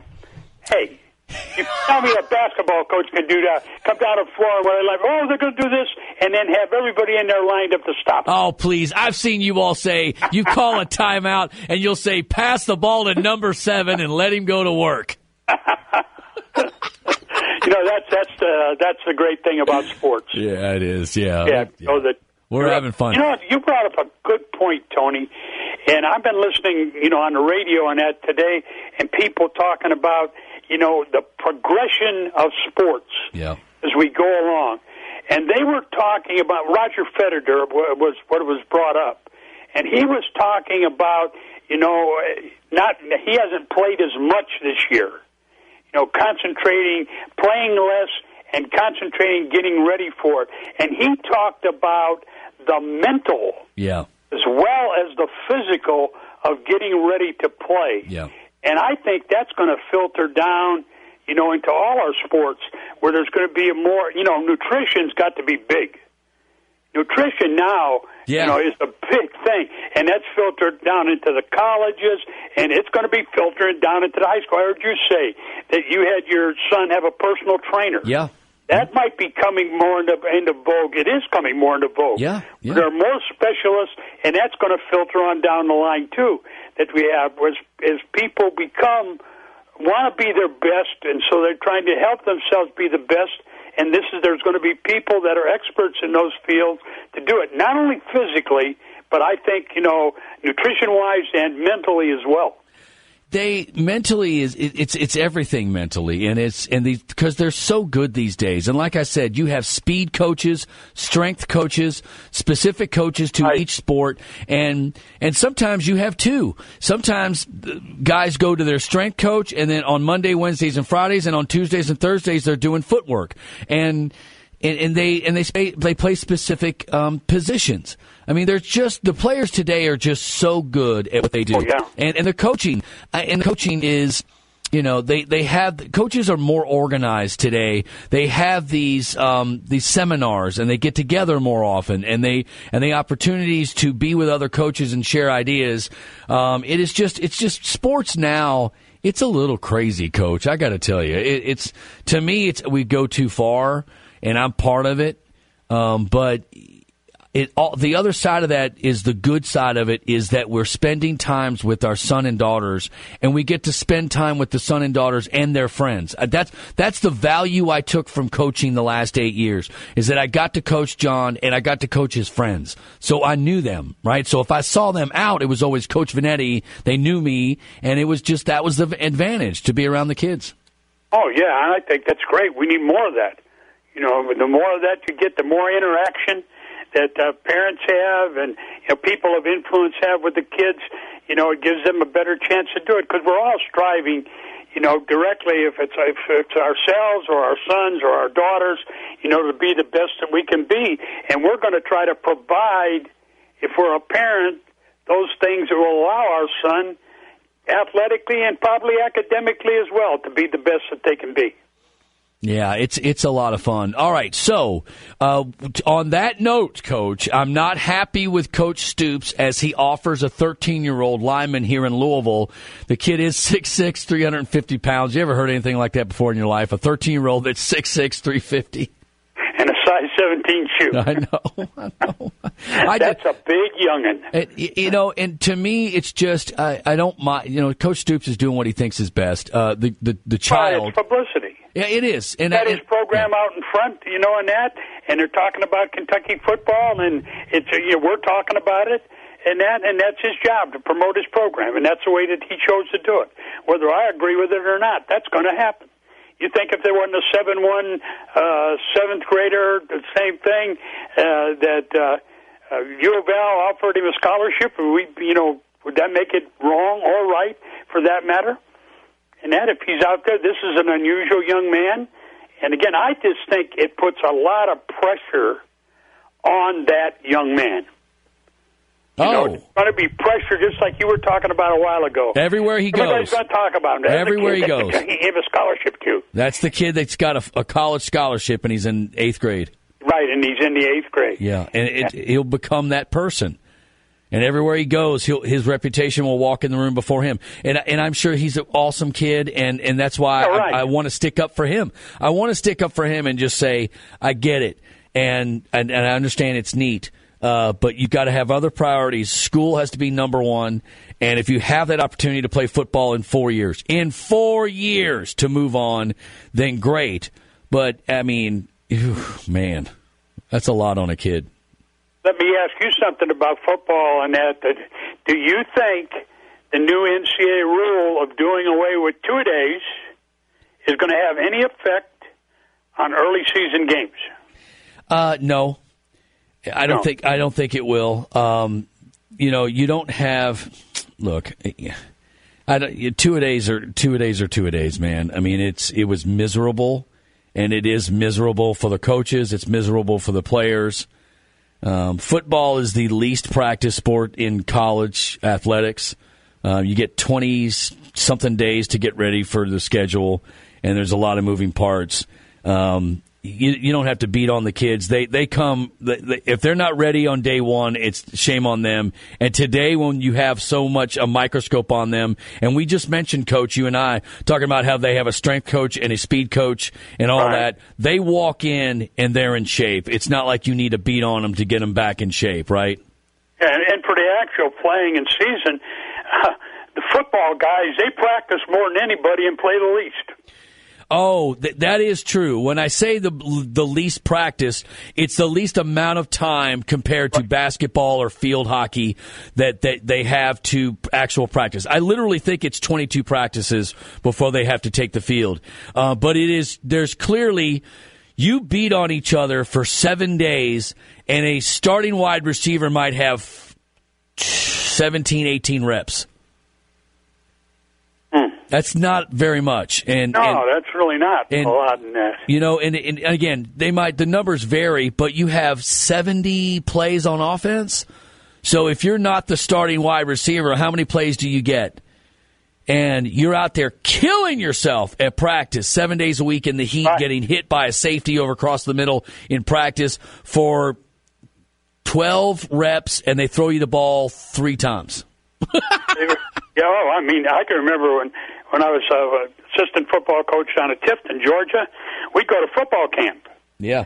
Morning, fundamentals, afternoon, 7-on-7, and linemen against each other, against other schools that were at the place that we were, and that night, scrimmage. 3 practices a day. And then the coaches get together afterwards and evaluate what went on and do it again for a whole 2 weeks. You know, on that. By the time we beat on each other, and then some kid comes home, we start playing. Here's a kid who was a third stringer and got beat on for 3 weeks. May not get in the game or get in and play 2 plays. Yep, but you know what? And you try to tell that to the kids at practice, and you say, look, scrimmages and practice are your playing time, and drilling sucks. No one likes drilling. It's football, basketball. Drilling sucks. It's no fun, and you've got to do all this, and you do it. But you got to have reps. But when you scrimmage, that's the fun time. And I know that we've done that at our practices, Coach, to where we knew the team. We have had a couple losses in a row, and the team is down. What do you do to get the excitement going? You start the practice with a scrimmage. Yeah, so you have a good time. Things haven't changed over the years, have they? On certain elements of how to get interest up. Coach Jones, Jody Demling. Same way, you got to get some contact in there. I heard Coach Jones was here. He is. We were arguing. I say that it is harder to coach football than it is to coach basketball. That's way easy. And Coach Jones is arguing that football coaches should be fired. I have a question for Coach. Hey, Coach, it's Jody Demling. How are you, Coach? Hey, I'm doing great, Jody. How are you? Okay, you had this happen, and again, I was coming in to tell Tony about a big Stephen Enoch, the kid who transferred from Connecticut. Yeah. Is playing for the Armenian national team. Yes. Well, he had 26 points, 25 rebounds today in a win over Poland. Coach, it doesn't matter the competition. Doesn't gameplay help a kid? You know what I'm saying? Like people might say, well, it's not great, and it's not great competition. He needs reps. The best. Yeah. But doesn't the reps help? Oh yeah, especially for the big guys. I'm telling you what, if you're a high school coach, grade school coach, whatever you are, don't give up on big guys. Because big guys, it takes them longer to develop than that. And some big guys longer to develop than other big guys. And that, so you just keep working with him. Anything that he can do along those lines, playing in that, working on the coordination, the competition, so on, is great. I think, that's a great idea. But I can't believe, and this is me, 83 years old, and I'm watching the Summer League Championship. At 10:30 at night, I'm watching. I said, I got to be goofy. But I've got hooked on that Summer League. It, right? Got hooked on it last year, and watched it again this year. And the basketball, I watch it from the standpoint of how they're going to play. And it's amazing how the teams that win, even at that level, and win the champ are the ones that share the basketball, move the basketball, and let the basketball do the work. Don't be ball stoppers. Don't try to go through 9 people every time you get the ball, and they're the team that wins. Yeah, it's clear. Indiana and Louisville were 2 teams last year. When you saw them move the ball, if they were in the mood to move the ball around. They won the games. Indiana was the same way. When they played individual balls and people tried to score off the dribble, they lost. Louisville was the same way. When they moved the ball around and played as a team, you could tell Louisville was going to win this game. Oh, I agree. And I think that's what makes Mr. Ball special. He's a ball mover. He'll pass that basketball. I mean, you're hoping he passes it. And that gets contagious. And they start passing the ball more, and then everybody starts passing the ball more, and that makes your team better. All right, Coach Jones. You got to have talent, too. All right, Coach Jones, Jody Demling is with us, and then there's Peter wants to ask us a question, so stick with us, Coach Jones. Peter, you're on with the Dogs on 790 KRD. What's up? Good afternoon, gentlemen. I had a quick question. Did any of the Canadian boys that beat Cal's team, are they going to play in the NCAAs for any of the major schools? Oh, that's a good question. That is a... Yeah, I mean, R.J. Barrett is that kid that... He's the only one that beat that team. He's the LeBron guy. He's the number one player in the class of 2000. He plays at a prep school in Florida. In Florida, 2019, and supposedly is going to reclassify and going to come out this next year. So he would be in the 2018 class. With Romeo and those. With Romeo and those guys. Okay. All right, well, there's your answer. Coach Jones, go hit them straight and long and have fun. Stay out of the heat. We'll do it. You too. Talk to you next week. All right, see you, Coach Jones. We had a good conversation. I was egging. I was poking him. I was like, "Oh, come on!" All you had to do was say football and basketball coaching. I did. You egged it on. I said, "Come on, Coach." Every once in a while, you just say, "Pass the ball to number 7." That's your timeout. Don't even try. He went along with it. It was a lot of fun. What are you doing, man? Nothing. I saw the Stephen Enoch update and wanted to give you a little update there. When you have the transfers that play, the fifth-year transfers, and I think that's why it's worked for Louisville, that played last year and then went in and can play with Louisville, it's harder for teams or players to sit out a year and then play. Yeah, Stephen, it will be harder for him because he sat out, and honestly, he didn't get the reps he should have up there. I mean, I've heard rave reviews about the kid since he's been here. Now, is he going to be a first-team All-American? No. There's a lot of warts and things that they have to improve on, but they love what they've got. They feel like they got a steal in this kid, and I think that this just proves it. He's going to play competition to where he should dominate, and he's doing more than dominating. I mean, 26 points and 25 rebounds in a game is a pretty good effort. All right, Jody Demling. All right, man, folks, Bargain Supply, East Jefferson Street. Stop on by, pick up a new appliance. They have them all. Scratch and dent is their bread and butter. If an appliance is headed on out of the warehouse, it's brand new. It's got plastic wrapped around it, but you get a scratch on it from the forklift, and now you're going to save hundreds of dollars. Now, they have obviously non-scratched new appliances also. They have guys there have worked there for decades. All right, they don't have aprons on that are orange or blue, okay? These guys are experts, and they're not working in the appliance area and then a week before they were in the gardening area, okay?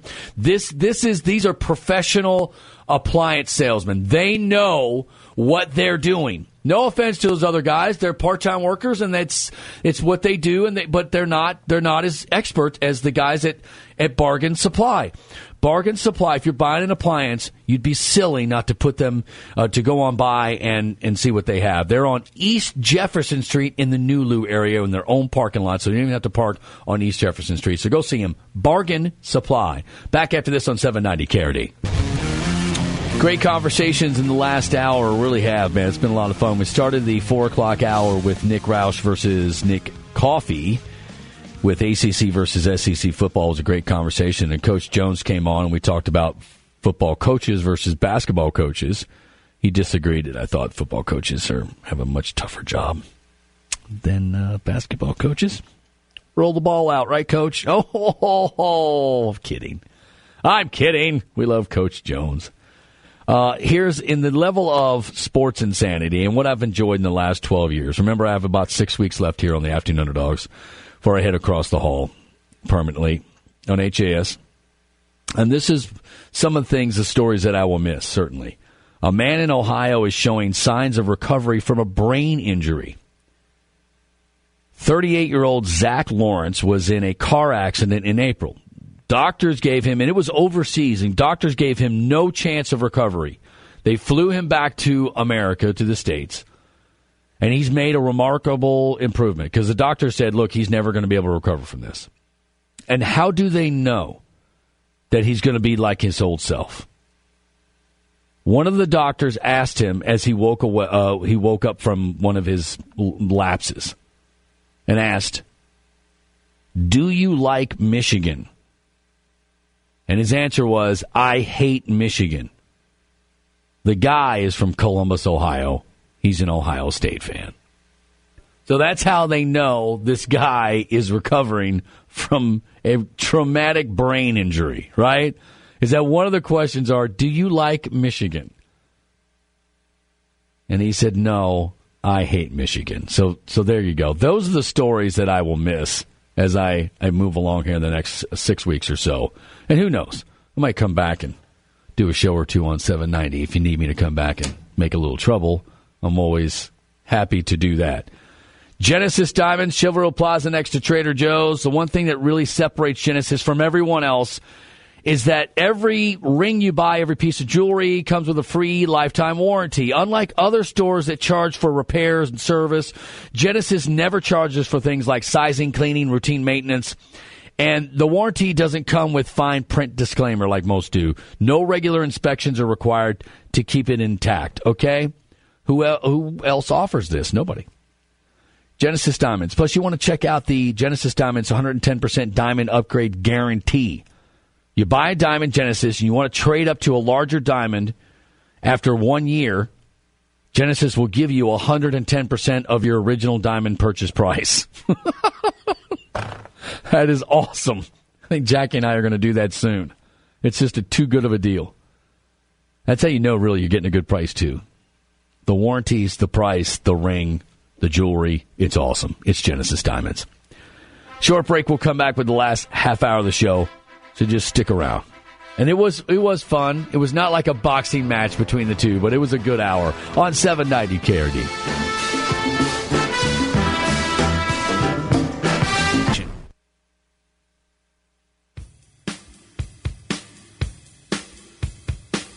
AirServe proudly presents the Afternoon Underdogs on Cards Radio 790 KRD. Now here's Tony Vanetti and Dave Jennings. All right, Bats play tonight, folks. Syracuse first pitch is 7:05. Check out the game right here at 790 KRD, right after the Cardinal Insider.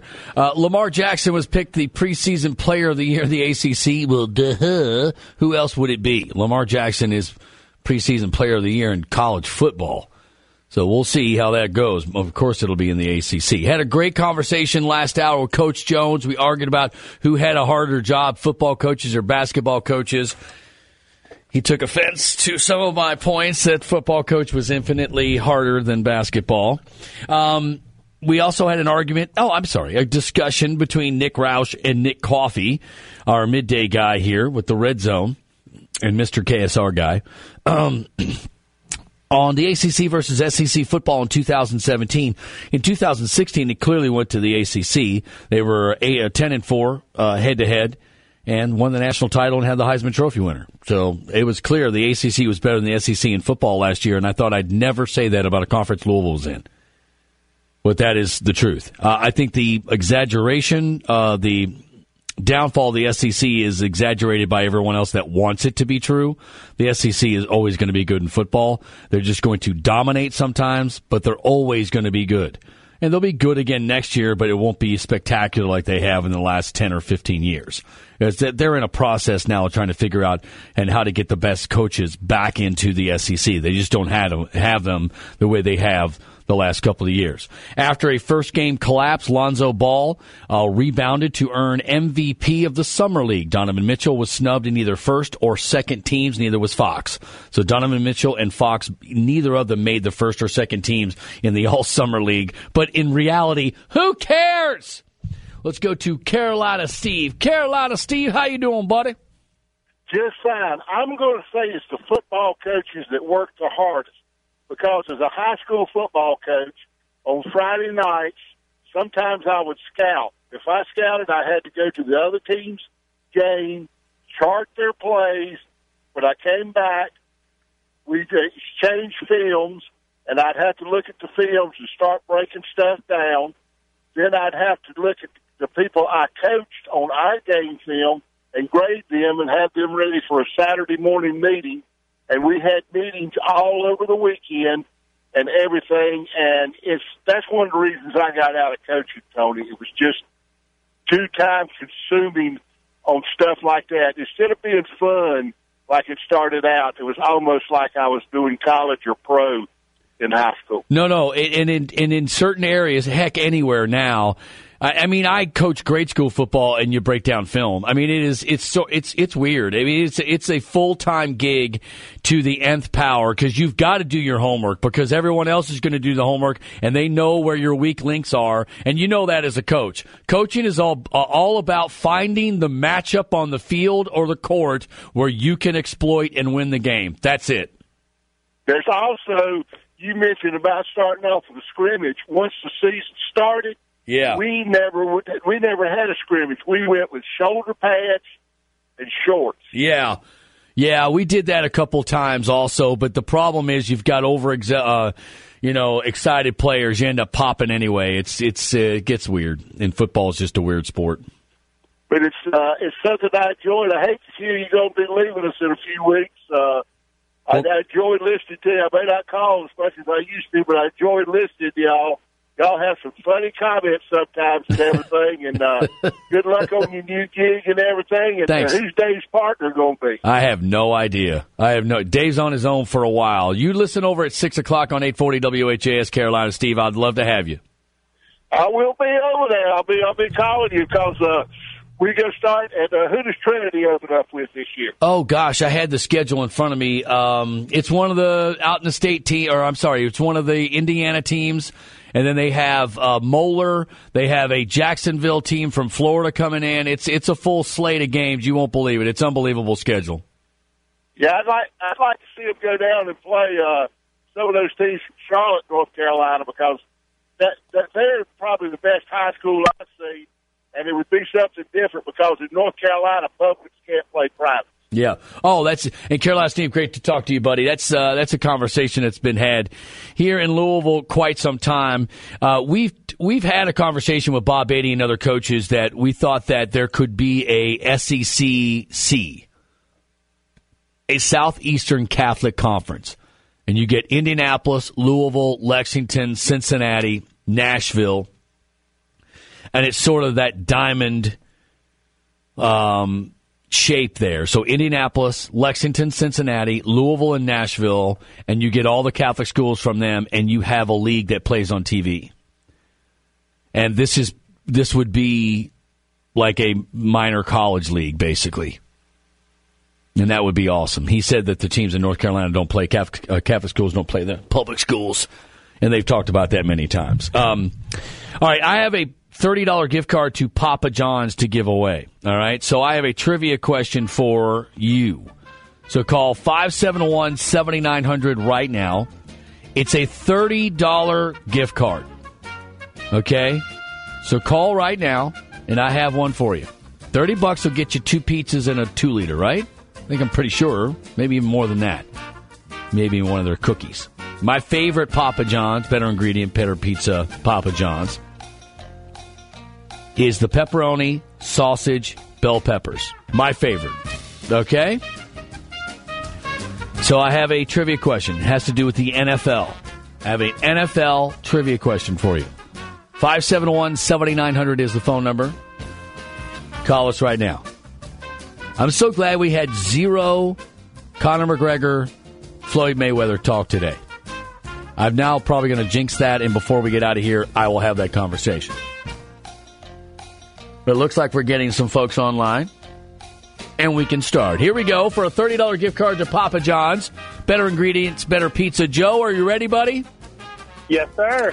Name the only NFL player to score a touchdown against all 32 teams.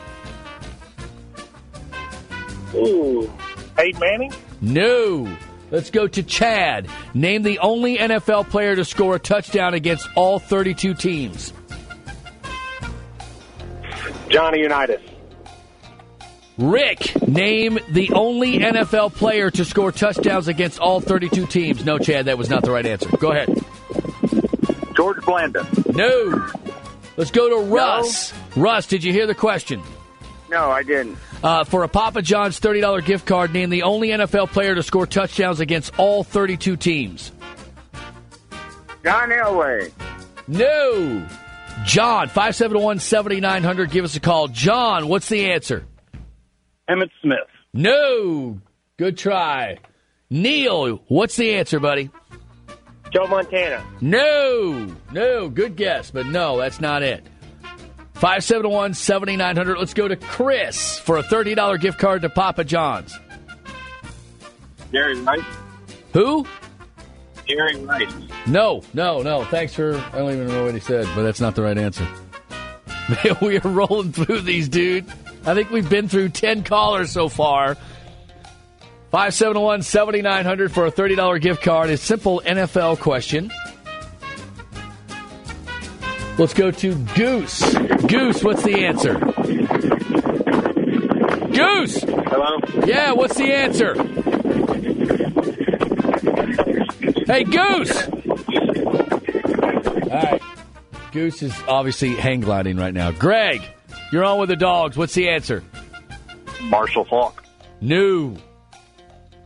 It's a good guess, though. That is a really good guess. I'm making you earn this Papa John's pizza. Let's go to Josh. You're on with the Dogs. Go. Is it Terrell Owens? Yes! It is Terrell Owens. Yes, my friend. Terrell Owens scored a touchdown against all 32 teams. You know what else, Josh? What?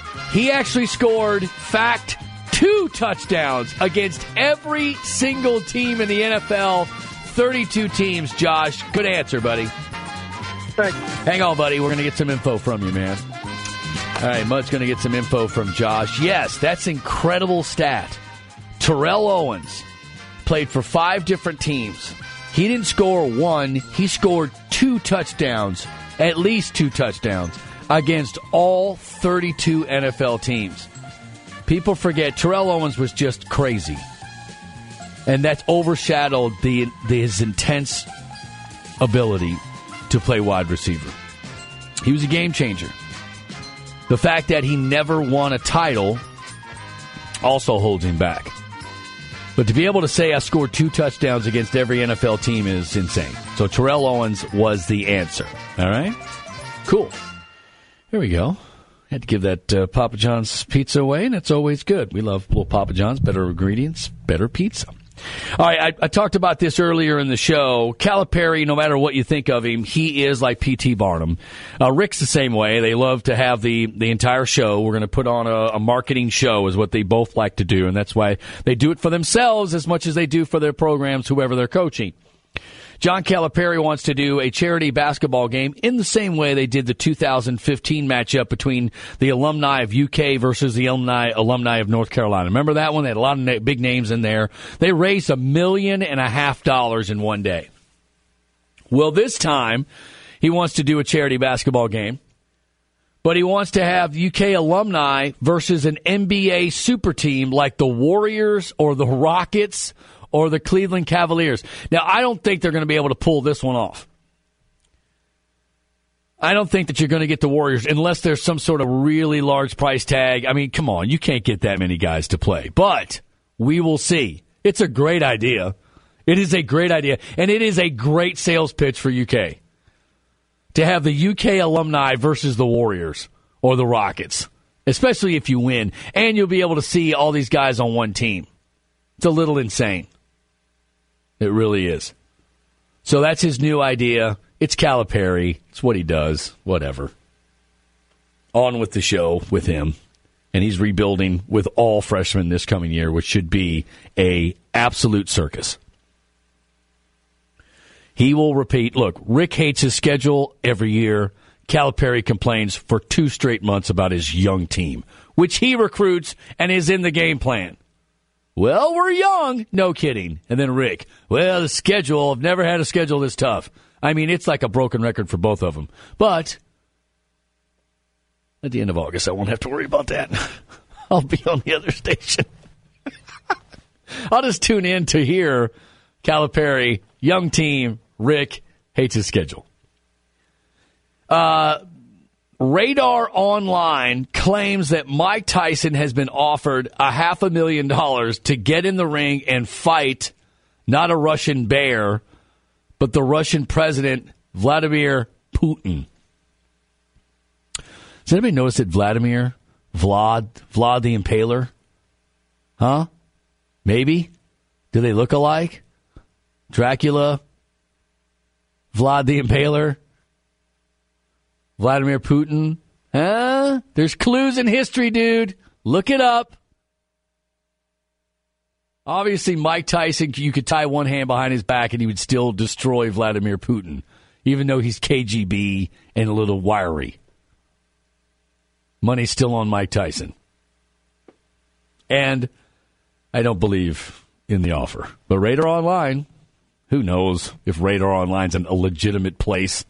It's a great thing about the internet. Shadowman 457 reports. What?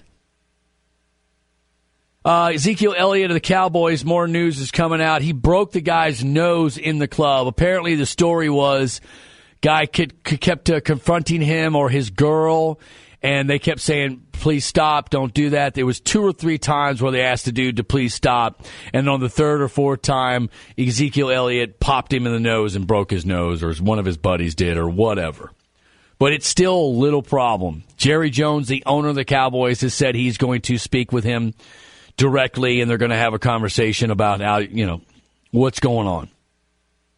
Bell and Cousins signed franchise deals yesterday.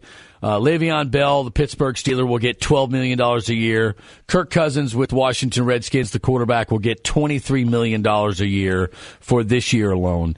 That's a lot of money for both guys in football. Football doesn't pay as well as Major League Baseball or the NBA, and one reason alone: there's not as many games. There are 16 games in football. There's like 1,000 games in baseball. There's like 1,000 games in the NBA. Especially if you win the NBA title, you play an entire whole college season in the playoffs. It is ridiculous how many games they make these guys play. It is stupid. But that's why they make the big bucks. More games on TV, more tickets sold. It's a bottom line thing. You only have 16 games in football. All right, Tiger Woods fell out of the top 1,000 for the first time ever. You heard me. He's 1,005. It's time for him to go ahead and walk off. I hate to say it's time for him to hang it up, but he physically probably cannot continue to do it. That was the first time I hit balls. Yeah. And then I started hitting more balls and more balls. I don't think it's going to help, Tiger.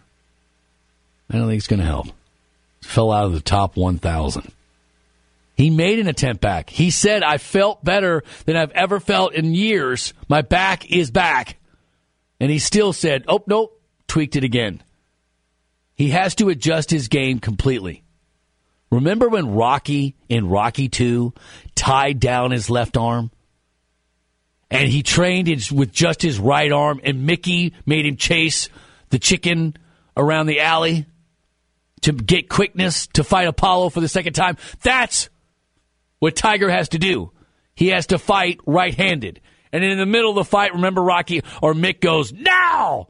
And he starts fighting with the left hand and throws Apollo off, and that's how he wins the match.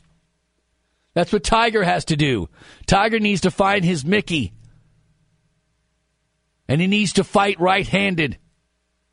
He needs to find a way to swing the golf club without wrecking his body. He needs a new plan. Who knows if he's going to do it? Because the long ball is really what the game is all about these days, of hitting it long. They have adjusted all the courses. They redesigned the course because of you, Tiger, and now everybody hits it long. So good luck with that. DFH Heating and Cooling, 968-6222, 968-6222. The Hickebine since 1935. Now, they'll say you trained, but they work on every type of heating and air. So call them if you need repairs on any system. DFH Heating and Cooling, 968-6222. The train, it's hard to stop a train. That is the system that they will sell you. But again, they'll work on any type. Short break. We'll come back. We'll take your phone calls and more. It's Tony Vanetti. Dave's still out on 790 KRD. All right, I'm just about out here. A couple of minutes left in the show. The Cardinal Insider is up next. He'll take care of you. Jody Demling will for the next half hour or so. Of course, first pitch, 7:05 tonight. Louisville Bats play against Syracuse. So going out to the game and have a good time. All right. A lot of discussions today that were fun. We had a good time talking ACC versus SEC.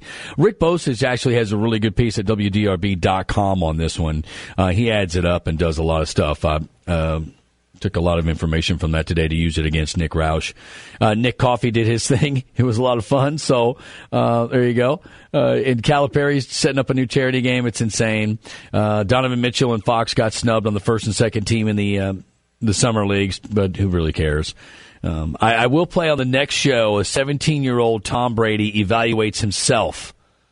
You have sound of that, a 17-year-old. And to tell you the truth, 17-year-old Tom Brady doesn't sound much different than whatever he is now. He's 38 or whatever, how old ever he is. He's 40, isn't he? Close to 40?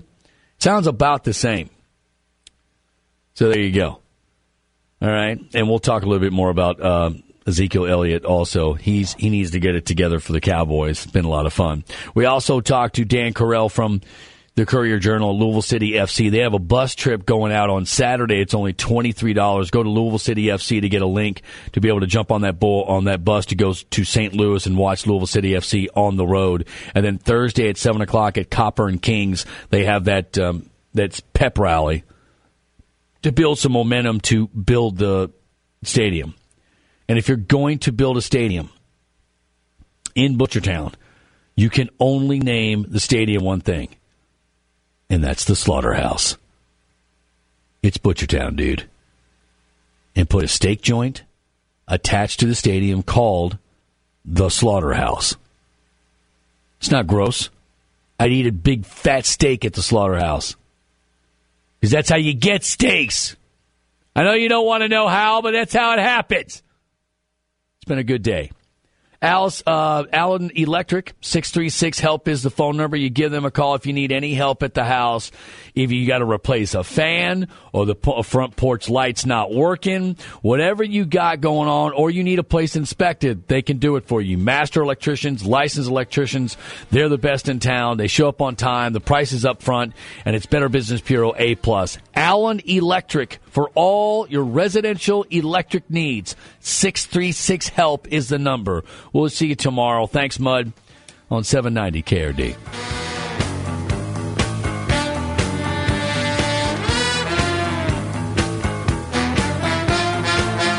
Hello, it is Ryan, and I was on a flight the other day playing one of my favorite social spin slot games on ChumbaCasino.com. I looked over at the person sitting next to me, and you know what they were doing? They were also playing Chumba Casino. Coincidence? I think not. Everybody's loving having fun with it. Chumba Casino is home to hundreds of casino-style games that you can play for free anytime, anywhere, even at 30,000 feet. So sign up now at ChumbaCasino.com to claim your free welcome bonus. That's ChumbaCasino.com and live the Chumba life. No purchase necessary. VGW. Void where prohibited by law. See terms and conditions. 18+.